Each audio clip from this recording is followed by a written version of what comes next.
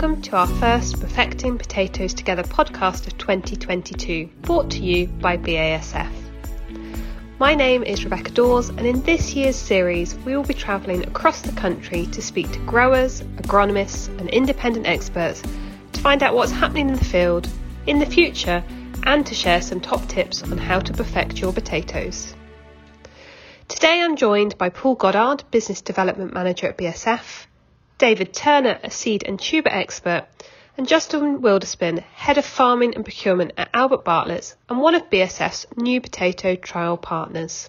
Now, Justin, we've all seen Albert Bartlett in the supermarket, but tell us a little bit more about how the farming enterprise operates. So Albert Bartlett is a family business. It's fourth generation, founded in 1948 by the grandfather of the current owner. We supply approximately 15% of the UK fresh potatoes. We also are into frozen and chilled potato ranges. We're well known for our Rooster brand, but we also have other brands throughout the business. We've got packhouses across the UK in Airdrie, Scotland, doing fresh and chilled products, Boston, predominantly fresh potatoes, Westwick in Norfolk doing frozen, and two regional sites, one in Jersey and one in Cornwall. We also have a farming operation which farms across 4 counties, Norfolk, Cambridgeshire, Lincolnshire and Leicestershire. Approximately 380 hectares, 940 acres, growing seed potatoes to supply into the Albert Bartlett business for our grower group, salad potatoes, pre-packed ware and processing. We're farming over variable soil types from sand, silt, peat and limestone.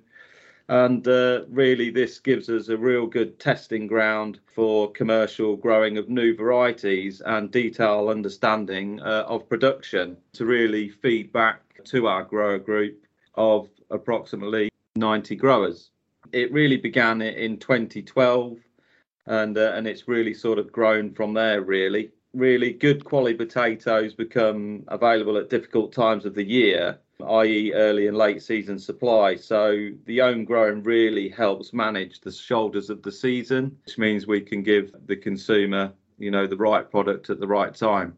Fantastic. And you talk there a lot about testing new varieties. I know you've got quite a lot of trials in plan.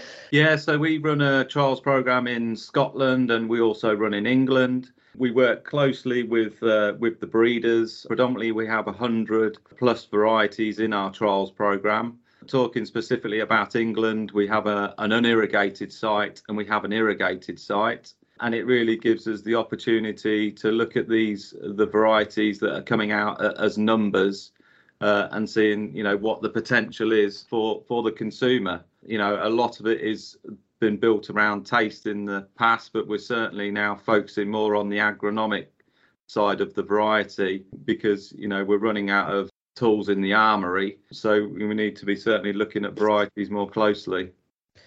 And that toolbox that you talk about there is something obviously it's been discussed a lot in the sector recently. What were the challenges you faced last year? Certainly, the withdrawal of Vidate has been a big issue. Certainly on early salad production, we really do only have now 2 products really in the marketplace in Vellum Prime and Nemathorin, and we know that one will only control low egogram, and the other one a long harvest interval duration. So it was tricky last year managing fields and varieties. And in terms of other pests and other diseases, there'll be others that you're facing challenges with? Oh, yeah, absolutely. I mean, wireworm is one that's on our radar at the minute. It's one that's really sort of crept up on us, and now it's really a significant problem for us. We've really only got one product will control wireworm in Nemathorin, but again, it's a long harvest interval product, so it's not something that we can use on salad potatoes. It's very sporadic. Risk assessments are not really covering off the damage that we're finding, so that there's significant work needed to educate us all on, what we need to do going forward.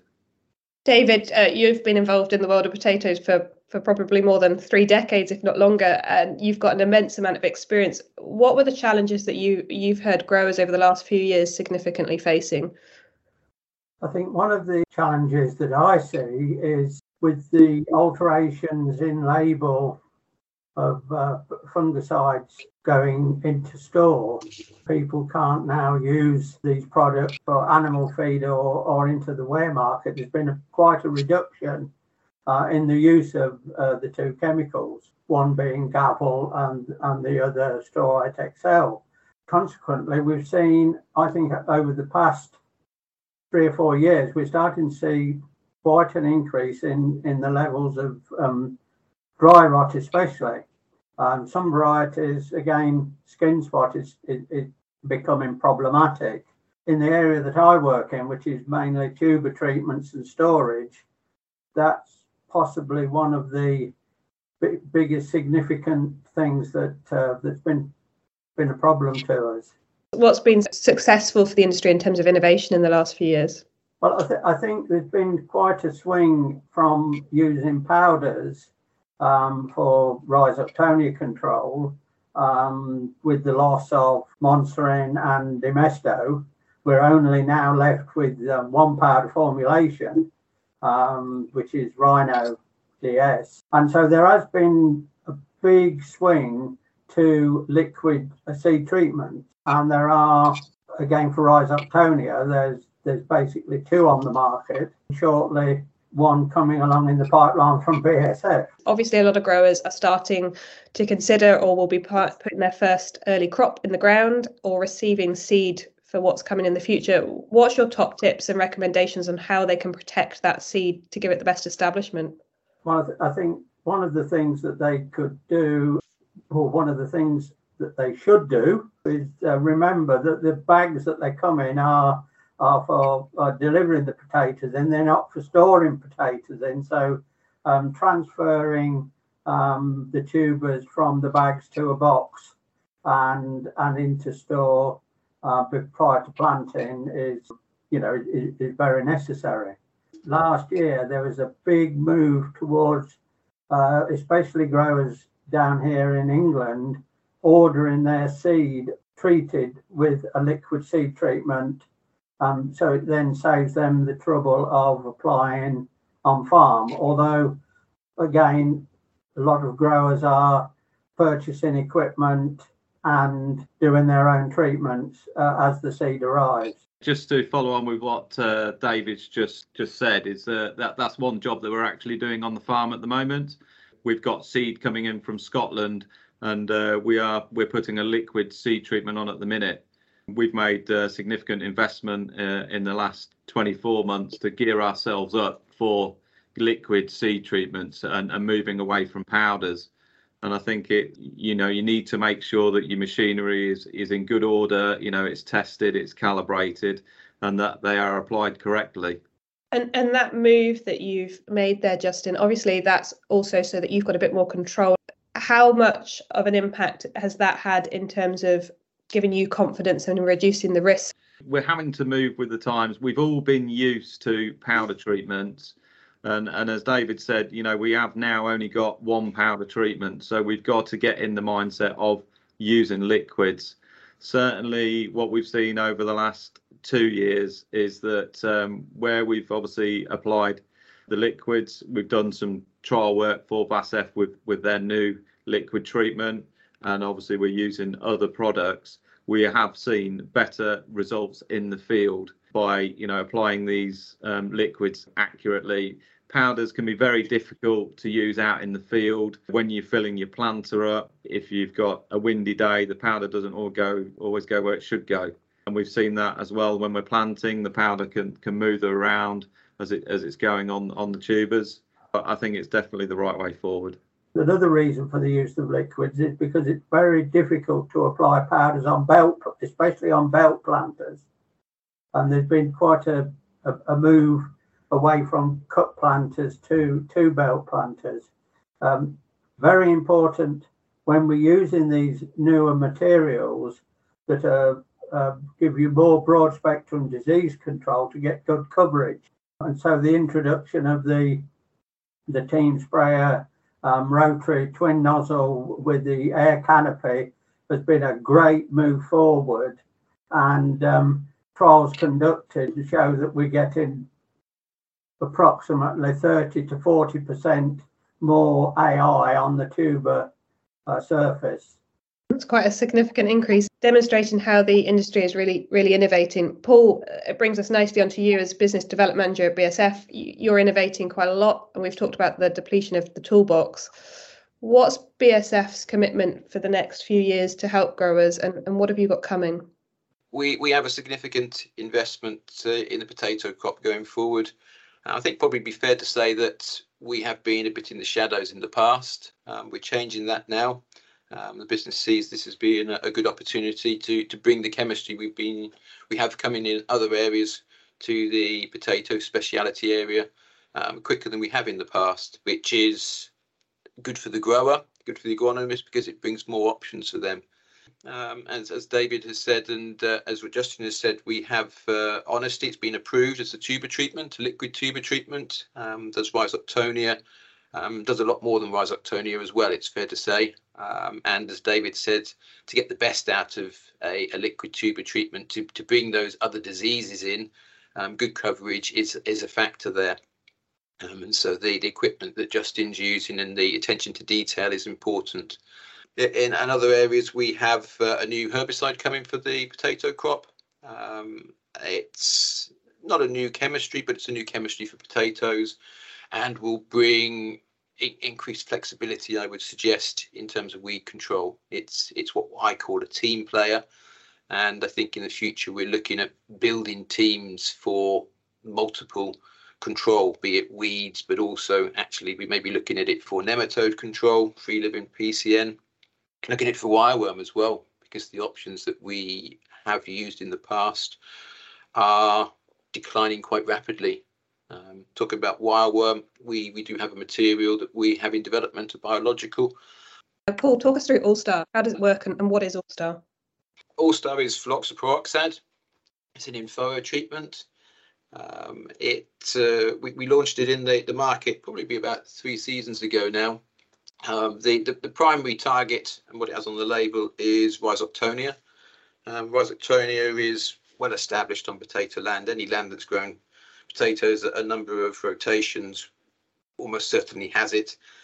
Rhizoctonia's implication for the crop is more than pretty potatoes, although people tend to associate it with black scurf. You've got growth differences. You've got differences in terms of tuber aging, which can have implications that run all the way through to skin set, fry colour, etc. So it's important for all crops, not just the crops that require pretty skins. The product goes in furrow. There's now 2 options, as I say, since All-Star's come to the market. One of the strong attributes of the product is how kind it is to the potato. What we did a couple of years ago now, we had hummingbird flies and plots, and they recorded growth as the crop came through. They sized plants, despite the fact that the differences on the ground were not visible. Actually, when you got over the crop and looked from a different angle, got a different perspective, you could see that there were differences there. And I say that's down to the nature of the way the potato crop grows. It is difficult to see these differences other than very early in the emergence. And those differences carried all the way through to an evenness in the marketable fraction, giving a higher proportion of marketable tubers. The skin finish, that was better as well. We talk about pretty potatoes with All-Star having a really bright skin, and that was seen across all the sites that we trialled. We then did some more work in the last season, and again the same results were seen there. Having said that, though, the 2021 season was a good year for demonstrating differences in the speed of emergence, and we saw dramatic differences. Justin, what's been your experience with All-Star? Yeah, I mean, I'd really always sort of sat on the fence really with All-Star until last season. We've dipped our toe in the water over the last couple of years with it, and not really seen the differences that we saw last year. And it was a real eye opener, certainly on the sort of the heavier silt, colder ground. treating 2 fields side by side with azoxystrobin, Amistar and All-Star, the difference was phenomenal. There was at least 7 to 10 days emergence difference between the 2 products. So yeah, for me that was a real eye-opener. It's really made me think about, what we're going to do this season across our sort of portfolio of land, what chemistry we're going to use, and that certainly will be in the toolbox this year. Looking at it from an operator and a farm manager's point of view, you need less product. It's 0.8 litres a hectare versus 3 litres a hectare, and you can mix it in your water tank with your liquid nematicides, which is great. And it's just giving the operator one less thing to mess about with, effectively, with the dosatron, etc. That's one thing about moving to liquid seed treatments from powders. It's one less thing that planter operator's got to worry about in the field, and he can be concentrating more on the attention to detail, of the planting operation, getting the ridges right and the tuber depth, etc. And David, as we go into the 2022 season, are there any other top tips that you'd be recommending to growers at the moment? From an application point of view, is just make sure that your equipment is tested, make sure that it's serviced regularly. Nozzles don't last forever. Check your nozzle output, and really it's attention to detail. Paul, before we finish up, big year ahead for potato growers, lots of change. There's been some uncertainty in the media, but there's also lots of optimism. Have you got any predictions or any thoughts that you see coming ahead? There's a phrase that I use quite a lot. There's nothing so constant as change. Going forward, there will continue to be change. It's fair to say we will see chemistries that we've relied upon that will be lost. We'll see new chemistries come along. We have to work within the political greening environment that's being created. There are, as I say, many, many challenges. The key focus for me is all about having the maximum marketable yield and being able to sell that when you choose to sell it. So you want to have a good quality product that is able to be sold at any time. If you're having to sell it, then you can almost bet other people having to sell it as well, which will impact the bottom line. When you can choose to sell it, you can sell it to like Justin was saying earlier, the shoulders of the market, the early, the late, the difficult bits of the market. It will all help with regards to the bottom line, and it's about focusing on the details really to get that right.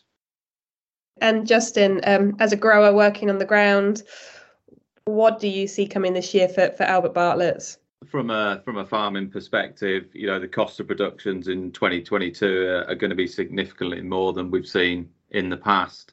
And really, the devil is in the detail. When that seed potato arrives on farm, it's got 100% potential.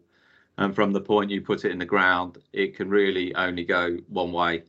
So it's all about the attention to detail. It's managing the known issues, that we know now because we put the work in, i.e. PCN, blight, who knows what's going to come at us, but we'll have to manage that accordingly. So I think it's just be prepared. We don't know, what the weather's going to do, which has a massive impact. And before I finish, what's your favourite variety of potato? I will be a bit biased, but I really like Elfie. It's just it's a real creamy, buttery potato. You don't need to add any butter to it. It just it eats fantastic, and I'm sure everybody's got their own. But that's mine. How about yourself, David? I'm going to go the other way and go for Sagita. The farmer very kindly gave me a bag a few weeks ago, and I hadn't tried the variety before. Heard a lot about it in the processing sector, but never really eaten it as a potato in the house. But very, very impressed with its flavour. David, I think you need to send me your address. No problem. Paul, what's your favourite potato? Well, my favourite potato is one that's been deep fried as a chip. Well, thank you, Justin, David and Paul, for joining us today for our first podcast of 2022. Justin, I know we're going to be following you through the season and seeing how you're getting on with your trials, so we look forward to catching up with you later on in the year. But for now, thank you ever so much, and we hope, if you haven't already, you've signed up for the newsletter that's coming out from BASF, Perfecting Potatoes Together, which will give you some more information on Justin and David's top tips from today.